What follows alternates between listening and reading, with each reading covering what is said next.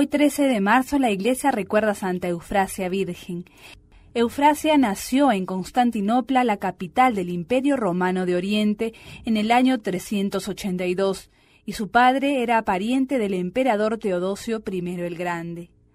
Al morir su padre cuando ella tenía 5 años, se crió bajo la protección del emperador, quien la comprometió en matrimonio con el hijo de un rico senador. La madre de Eufrasia, joven y muy hermosa, era muy pretendida, pero ella no quería casarse, sino solamente dedicarse a criar a su pequeña hija y a servir a Dios. En búsqueda de un lugar más tranquilo que la corte del emperador, decidió partir a Egipto y refugiarse en un convento. Eufrasia, de 7 años, se sintió atraída fuertemente hacia la vida religiosa y rogó a las monjas que le permitieran permanecer con ellas, tomando los hábitos como novicia a la edad de 8 años. Pronto su madre falleció y la santa permaneció en la soledad del convento, creciendo en gracia y hermosura. Cuando la muchacha cumplió los 12 años, el emperador la mandó llamar para que se casara con el hijo del senador al que había sido prometida de niña.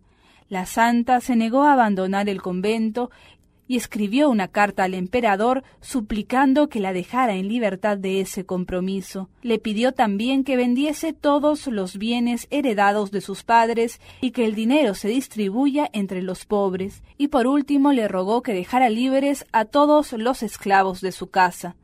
El emperador, conmovido por esta joven de corazón tan grande y sencillo, accedió a los deseos de Eufrasia, quien prosiguió su vida habitual en el convento.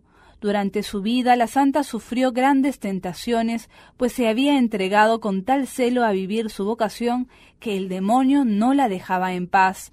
Ya en su lecho de muerte, su compañera de celda y la abadesa le imploraron a la santa que le obtuvieran la gracia de estar con ella en el cielo. El Señor, viendo que Eufrasia estaba ya madura para el cielo, la llamó en el año 412. 3 días después de su muerte, falleció su compañera y poco tiempo después lo hizo la abadesa.